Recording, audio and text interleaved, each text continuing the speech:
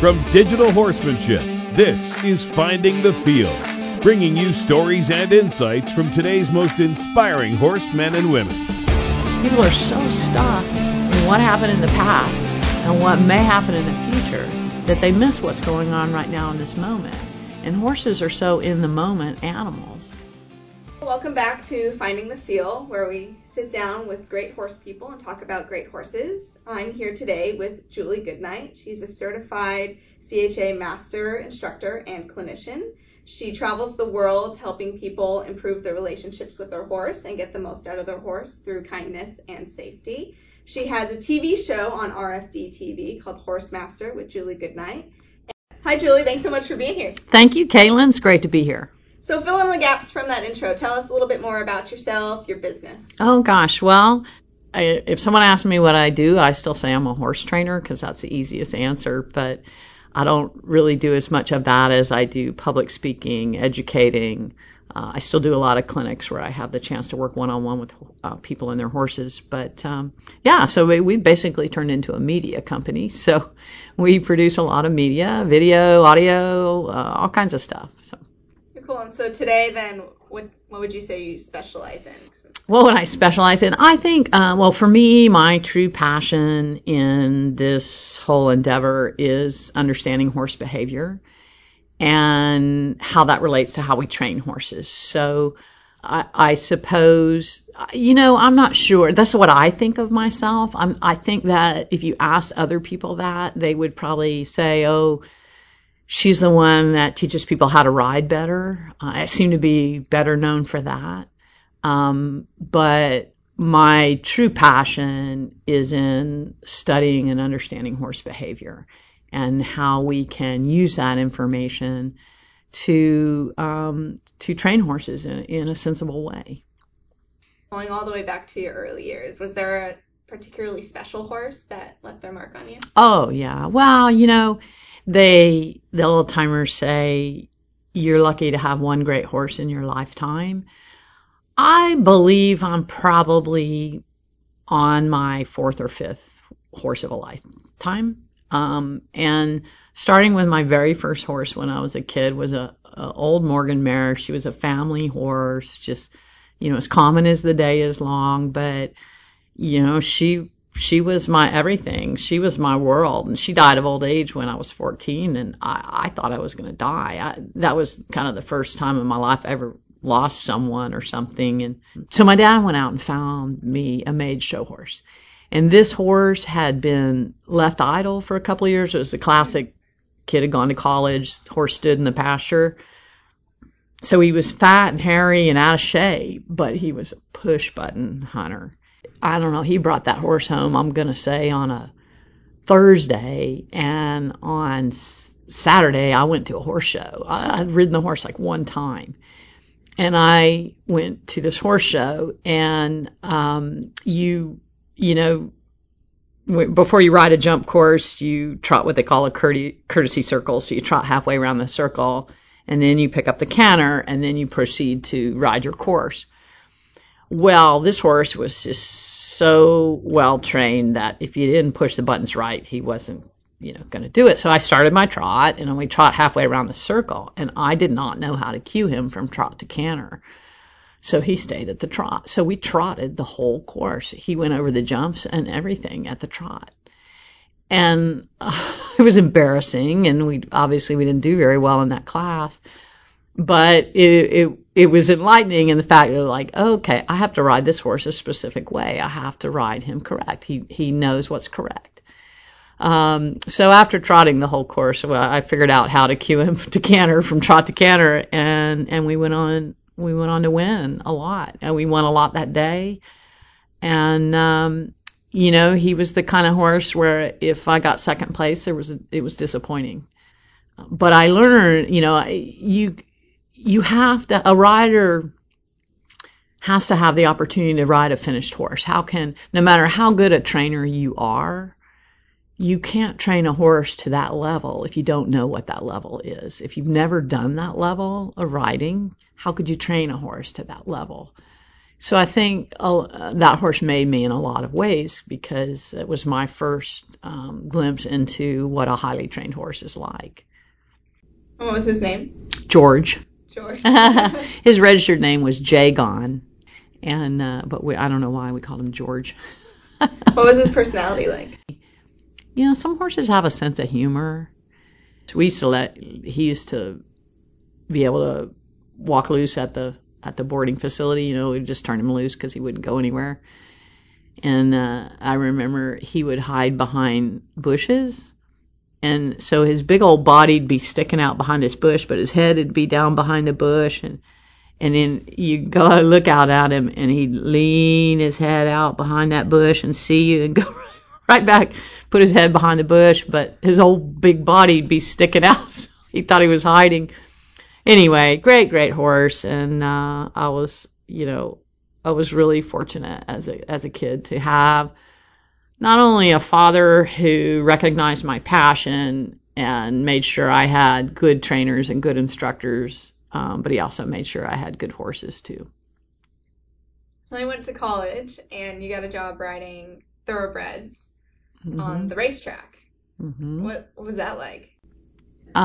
So when I went to Albuquerque, and there were race tracks there, and a lot of the jobs on breeding farms came with a place to live, so that was convenient. And then when I started riding racehorses, mind you, again, back then there weren't a lot of girls doing that, because, in fact, while I was riding racehorses, the first female jockeys started being able to ride. They started first licensing female jockeys, and that was a very rough road for those women. They were not welcomed, and I don't know. I'm not sure they are today. But back then it was rough. And but I got hooked in with a really great racehorse trainer, and he trains in Lexington now, but then he was in Albuquerque. And so it was great, because all I was doing was riding these horses. You know, you get on, you ride for 5 minutes. It's like a 5-6 minute ride on every horse. I loved it. I loved my time at the racetrack, and I learned a lot about horses from a whole different perspective. What's something that you learned that sticks with you to this day? On racehorses? Yeah. One thing that sticks with me that I generally talk about in every clinic I do is the tighter you hold the reins, the faster the horse goes. And that's real obvious in racehorses. When you want a racehorse to stop, you just loosen the reins, and you ride them on heavy contact, and the heavier the contact, the faster they go. And they're galloped every day that way. And so, but that's true of all horses, really. If you hold relentless contact on them, they eventually start running through that pressure and running through the bridle. It's just that racehorses and thoroughbred type horses do it quicker than other horses, but any horse will do that eventually. Can you tell us a little bit why that is? Yeah, I can tell you why I think it is. I'm not sure anyone really knows for a fact, but first of all, there's different factors. One is I talk a lot about the difference between static pressure and dynamic pressure. So static means unchanging. Dynamic means constantly changing. Horses respond really well to dynamic pressure. So a little pulsating pressure, they will move away from. Static pressure, unchanging pressure, horses tend to lean into. And you can do this little experiment. I do it all the time in clinics. If you walk up to a horse and just take your finger and kind of poke him lightly with it 2, 3, 4 times, he'll step away from you. But if you take the palm of your hand and press and lean on him, he will, in short order, start leaning into your hand. So I have learned through the years that horses tend to move away from dynamic pressure but into static pressure.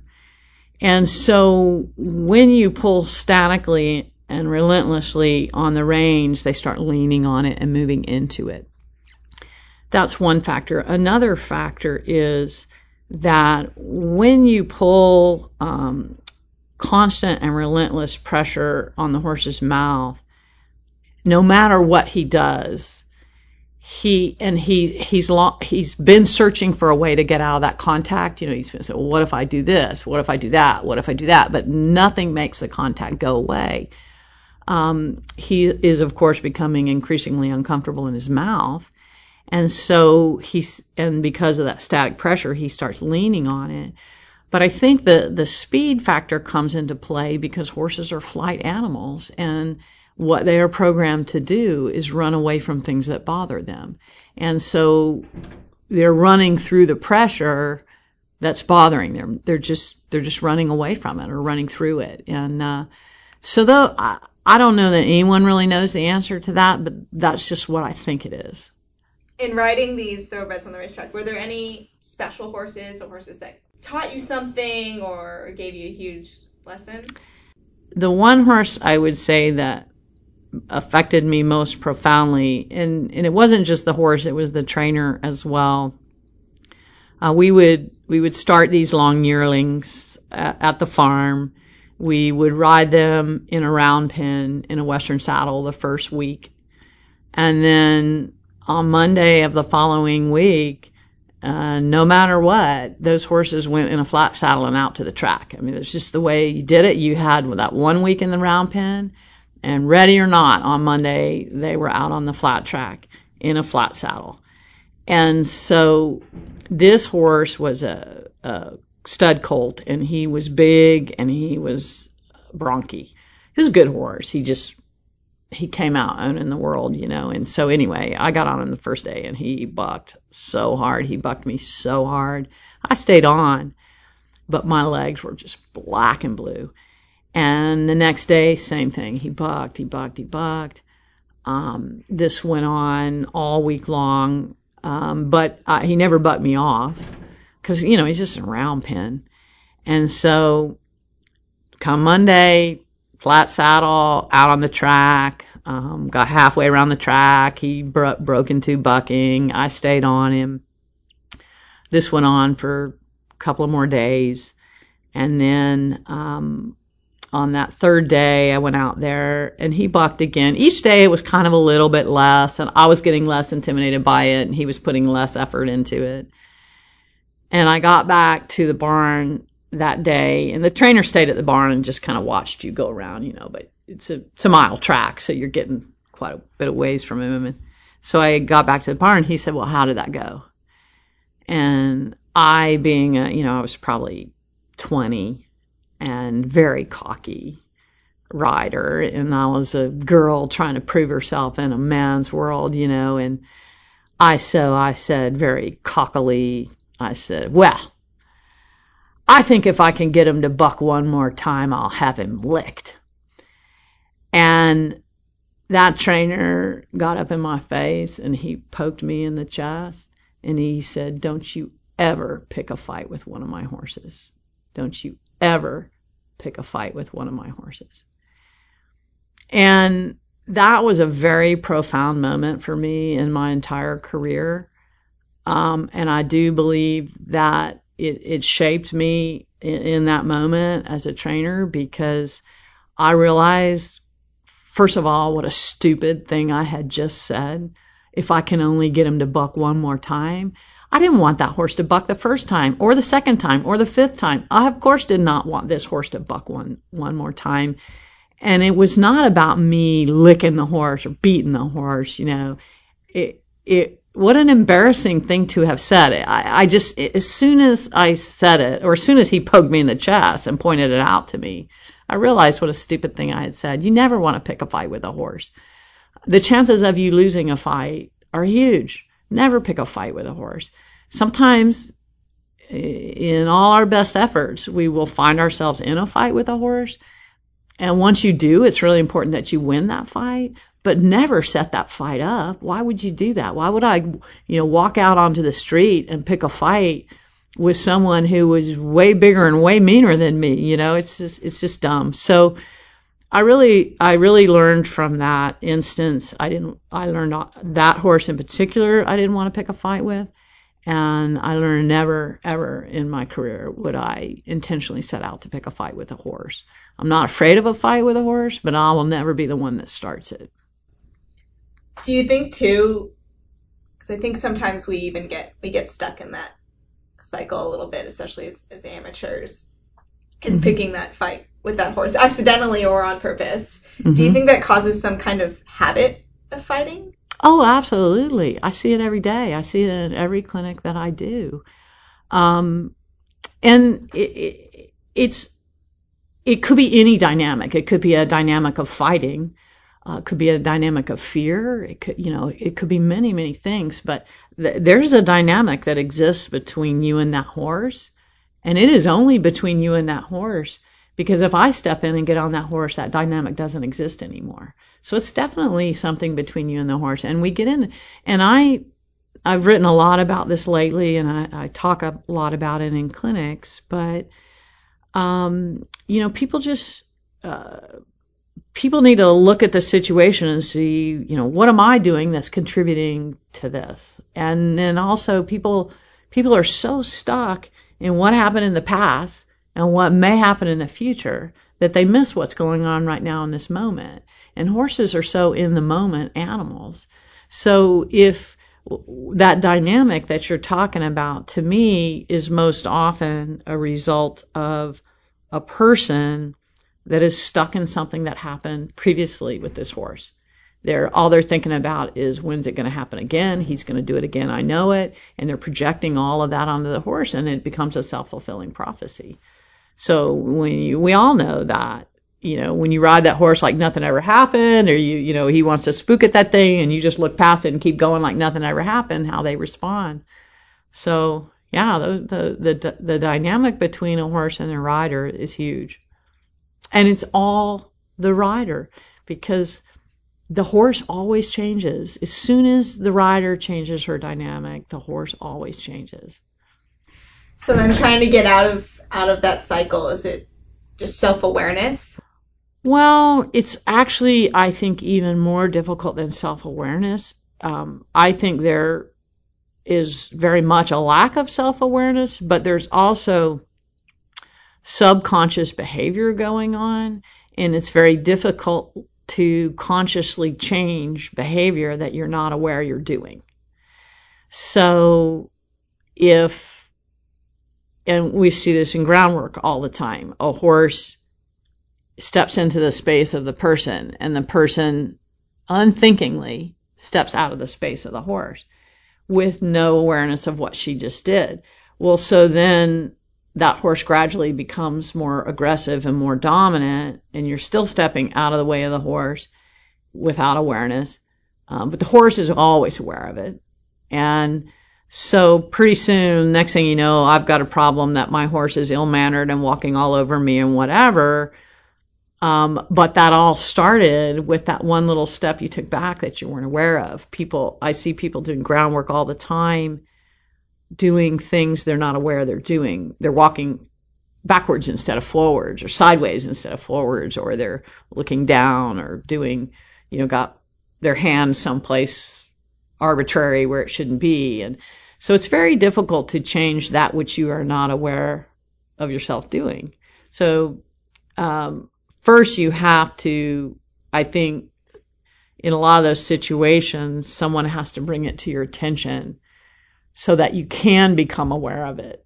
And then self-awareness will kick in. But if it's subconscious things that you're doing, whether that's grabbing the reins or leaning forward, or a lot of little things. So maybe having somebody come out and watch you, or even better, go find a clinician or a trainer. Yeah, going to clinics. Just an objective and knowledgeable set of eyes. I'm not even sure it always has to be knowledgeable, because a lot of stuff just makes sense. I think you wouldn't have to be knowledgeable about horses to watch a horse and a rider and recognize there was a dynamic of nitpicking, or there was an adversarial relationship, or, anyone would pick up on that stuff from watching it, I think. So then you were working at a ranch or a training facility, and what did they specialize in? That was an Arabian farm. And this was, you would be way too young to remember this, but this would have been back in the early 80s. And It was in the golden era of the Arabians, and they were really big back then. And oh, by the way, there were very favorable tax laws, and so people could write off these lavish horse operations, and so it was basically a tax shelter. And the tax laws changed, I want to say, probably it must have been, I'm not sure, I would say between 85 and 87. They wiped out all those tax deductions, and overnight the horse industry just took a plummet, especially Arabians. By the time I left that farm, they were still in operation, but I decided if I was going to, that was about the time when I figured out I probably was going to be in the horse business. I was like, one day I woke up and I said, I've been doing this for a long time. Maybe this is what I should actually do. It seems stupid to say it now, but it had never occurred to me before. I thought horses was a youth thing and that I would grow out of it.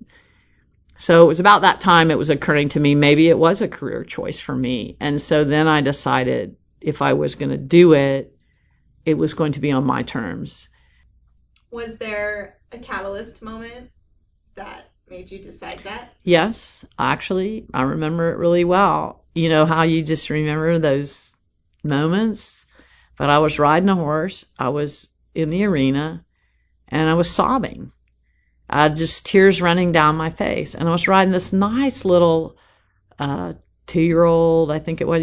Also back then we routinely started horses as 2-year-olds. And nice little 2-year-old filly I was riding. And I remember it was a beautiful day. I'm out in the arena, surrounded by mountains, where I wanted to be, doing what I love to do. And I was crying. And I thought, what is wrong with this picture? I'm doing something that I love more than anything else in my life, and I'm miserable. Why am I miserable?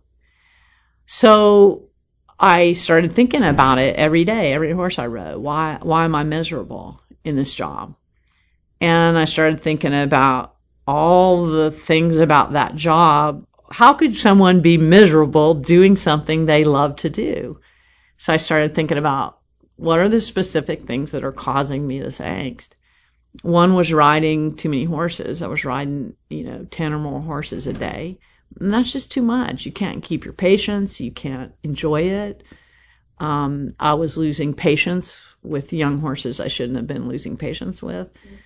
And so I needed to be able to control the number of horses I rode. And I was also training them in ways I didn't approve of.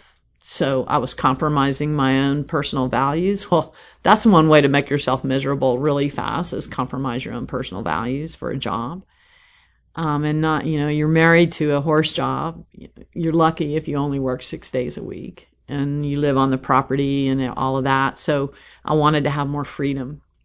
So as I thought about all of these things that were making me miserable doing something I love to do, I realized if I was going to stay in this business, I had to work for myself. So then I was kind of stuck in this job because of the place to live and all that. So then I started thinking, well, if I'm going to do that, what would that look like? So I started imagining and planning and thinking and I planned it all out, and then I just executed it. And I found a facility that had been vacant for some time, that the owners were eager to have it operational again, and they were willing to give me a free lease on it if I boarded horses and took trail rides out and provided that service to the community. So I jumped on it, and that's when I went into business for myself 31 years ago. So as you're developing your own program and approach to training horses now that you're on your own, and this is a question that I like to ask everybody, was there a time where you feel like you really failed a horse and something that you really learned from that?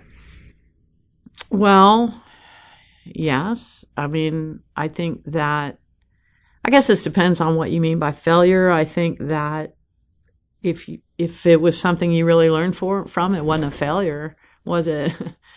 I've had a handful of horses in my career that I could not train. And I made the mistake early on, and you'll hear trainers say things like this occasionally. It's like, that horse is untrainable. And I'm sure I said that. And on the first one maybe, but the truth of the matter is someone else could have trained that horse. I couldn't train that horse. That horse was not trainable for me. And that was my weakness and my failure, not the horse's. But nobody says that. They condemn the horse to a lifetime of whatever by saying, they give him a life sentence. This horse could never be trained. I had a horse come to me as a 4-year-old, purebred Arabian. He might have been 3 or 4. Stallion, beautiful horse, very gentle.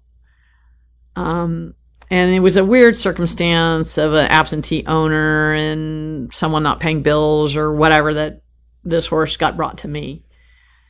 And about a week after I had him, I hadn't done anything with him yet. I get a phone call from this guy who was the previous trainer of this horse. Nice guy. And he said, look, I just want you to know that horse is dangerous. That horse put me in the hospital. He said I was starting him under saddle. And this guy was a successful trainer. And he said, I was starting this horse under saddle. And everything was going great. And then he just blew up on me one day and ran me into the fence, blah, blah, blah, and ended up in the hospital.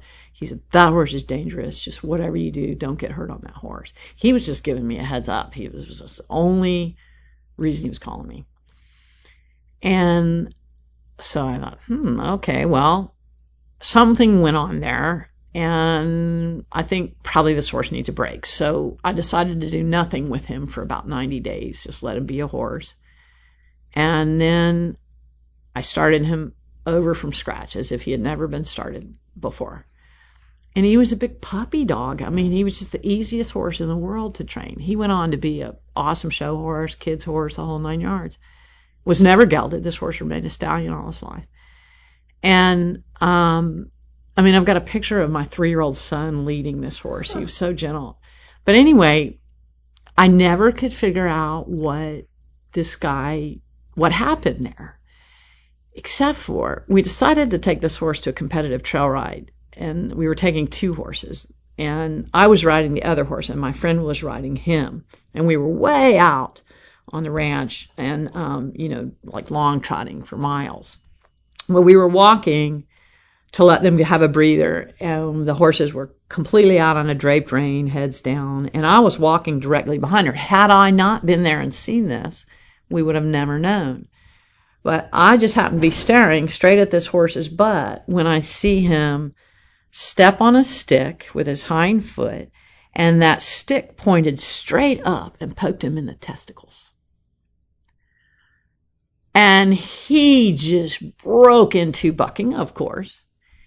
And the gal riding him, she was just sitting there, like la-di-da on a draped rein, so she came right off. And that horse ran off screaming, and then he stopped and he turned around and he ran back to us. But here was my point about that. So that horse had this history of being quote unquote untrainable, and from having out of the blue exploded and hurt this guy. Well, the same thing happened right then and there, but because I saw what happened, I saw the stick poke him in the testicles, we didn't think anything of it. It was no big deal. Pet the horse on the neck, jump back up there, and didn't miss a lick. Had I not seen that happen, what would we have thought of that horse? We would have thought, just when we thought we were getting somewhere with this horse, just for no reason, out of the blue, he just broke into bucking. So that was kind of a learning lesson too. It's like, okay, circumstances matter, and it's not always if the horse can't be trained, it's probably situational, and it's probably that trainer's deficiencies, not the horse. Some horses are easier to train than others, but there's somebody that could have trained that horse. And I have to be a strong enough individual to say to myself, I don't have what it takes to train this horse. But that doesn't mean nobody does. How egotistical is that of me to say, if I can't train this horse, nobody can? Ridiculous. People spend a lot of time thinking about the past of a horse, that made him what he is today. Your horse has some kind of weird quirks. And we spend a lot of time, you hear a lot of people say, oh, I think he was abused or whatever. Maybe that's true. Maybe it wasn't. Maybe it's just quirky behavior, but you're never going to know the reason why that behavior is there. So just don't worry about it. Just deal with what the animal before you. Yeah, kind of back to that being in the moment, Mm-hmm. what's happening in front of you, like you said. So we're running up here on about an hour. I don't want to take up too much of your time, but I do want to talk to you. You talk a lot about leadership and being a leader for your horse. Can you describe for us what you mean by that? Well, first of all, what we're really talking about is dominance and subordinance. But those are ugly words that people don't like. Dominance has a very negative connotation. And I think that for many people it connotes violence and forcefulness and all of that. But it simply means in control of. So it's not a word that bothers me. I find myself trying to avoid using it because I know it bothers other people. And so usually we default to leadership. And leadership is a beautiful word, and it's something we all want to be and we all want to embrace. Well, I'm not sure if we all want to be leaders, but horses just thrive off strong leadership. They thrive on authority because it makes them feel safe. They love authority because it brings order to an otherwise chaotic existence. And so the trying to get inside the mindset of a prey animal is very difficult for us humans to do. I think us female humans, maybe it's a little easier because there are times when we feel like prey. But for us in general as humans to really get inside that mindset of a prey animal is very hard for us to do. And we want to rationalize that and say, for goodness sakes, you're in a 12 by 12 padded stall. You get room service 3 times a day and, whatever, the pedicures and, you've got this totally controlled, safe existence and you're still afraid of a shadow. And people lose patience with that and they get aggravated with that. But it's because they do not relate to the mindset of being a prey animal. But that is why horses thrive, authority and strength. If you look at the traits of successful horse people, you will find them to be very deliberate in their actions and emotions, to be very methodical, and I want to say slow moving, but I don't mean in a sloth-like way. I just mean in a deliberate and methodical way. They're very consistent in their body language and their demeanor that they bring to the interaction with that horse every day. And that strength and that consistency brings great comfort to horses. Rules and structure and order. Horses are great at following rules when rules are clearly defined and consistently enforced, because that's what life in the herd is like. And I know it's oversaid a lot and it sounds really contrite, but that's really all your horse wants. If you can give your horse the same level of safety and comfort that he gets from the herd, he will want to be with you just as much as he wants to be with that herd, because he's getting what he wants, safety and comfort. Those are the two greatest motivating factors for horses. And there always has to be a strong leader in charge of the herd, or it's chaos.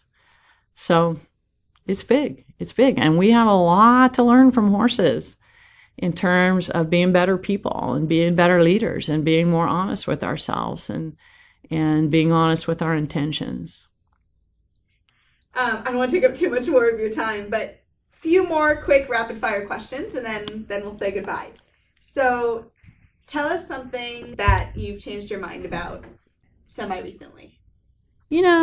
Well, I'll tell you relatively recently. Just, when I grew up, well, we had a horse trader. We horses came and went. My dad liked to trade in horses, so we would buy horses, sell horses. We had a few horses that stayed around forever, like my old mare. But so I grew up, and then in the horse industry, horses come and go. You acquire them and you sell them and whatever. You might keep a few for their whole life, but usually you don't. And never thought much of it.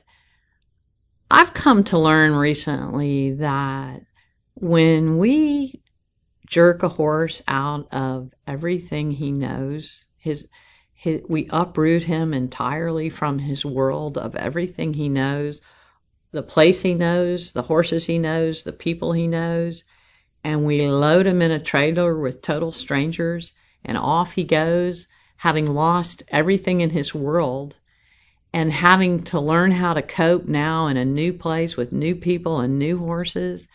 The stress that brings to a horse, I am, and I'm not saying I wouldn't do it. I used to never give any thought to that at all. Just get over it, horse. And now I realize what a huge thing that is for a horse. Some horses you'll never notice they even noticed, Some horses will just walk right into that new situation, no pause for thought. They noticed it. They're just not they're acting like they don't. But for some horses, their world falls apart, and then you hear the buyer of that horse saying, they misrepresented this horse, and how many times have you heard somebody say he was drugged? Come on, really? If I had $1 for every time somebody told me a horse must have been drugged when they look at him to buy, I would be a rich woman. And I know that is not true. Is it possible? Yes. Does it happen a lot? No. Does it happen with as often as you hear it? Never in a million years. You went and looked at that horse in a place that was known to him, with people that were known to him, horses that were known to him, an environment that was known to him, and he performed a certain way. We totally uproot him from that life and plunk him down, and you are not the same person that was handling this and riding this horse before. And then he doesn't perform as perfectly as he did there, and now this, it's like we don't allow the horse to feel these emotions, or we don't allow him to make mistakes or have a period of uncertainty, as all of us have had in our lives.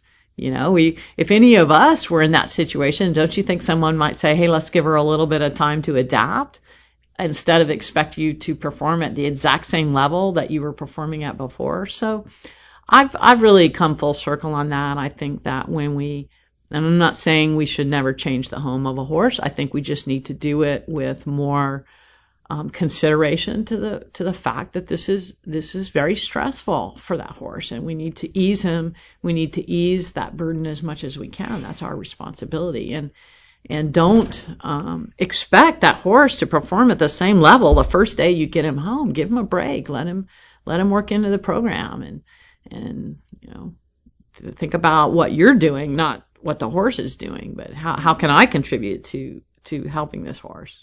So start slow and just give them some time. Yeah, just be aware of that he might need some transitional time, and how can I support him in this transition, not be demanding that he give me more, Mm-hmm. So what's the best advice you've ever been given as a horsewoman? Don't pick a fight with a horse. Yeah, that's a good one. Any parting pieces of guidance?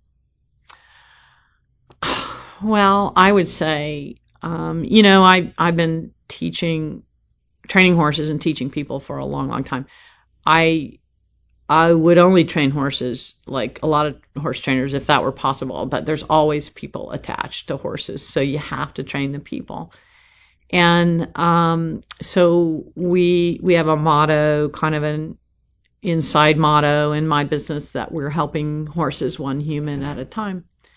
But as the years go by, my teaching evolves. I hope it does. I don't, if I'm not getting better every year, I shouldn't be doing this. But I have found recently that my teaching has evolved more to teaching people to just have greater awareness of themselves and awareness of their horse and in this moment. And so people get so stuck on things that have happened in the past with their horse, and then they project that into the future, and they fail to be present in the moment with that horse.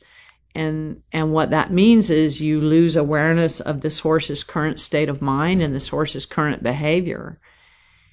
And most quote-unquote problems that people have with horses are pretty easy to understand and see if you are only aware of what's going on in the moment. It amazes me what people miss, like the fact that horse is pulling towards the gate, or horses can be just like taking the rider to the cleaners in his misbehavior. But the rider is so stuck on thinking about this little exercise we're working on, they totally miss all these little subtle behaviors of the horses.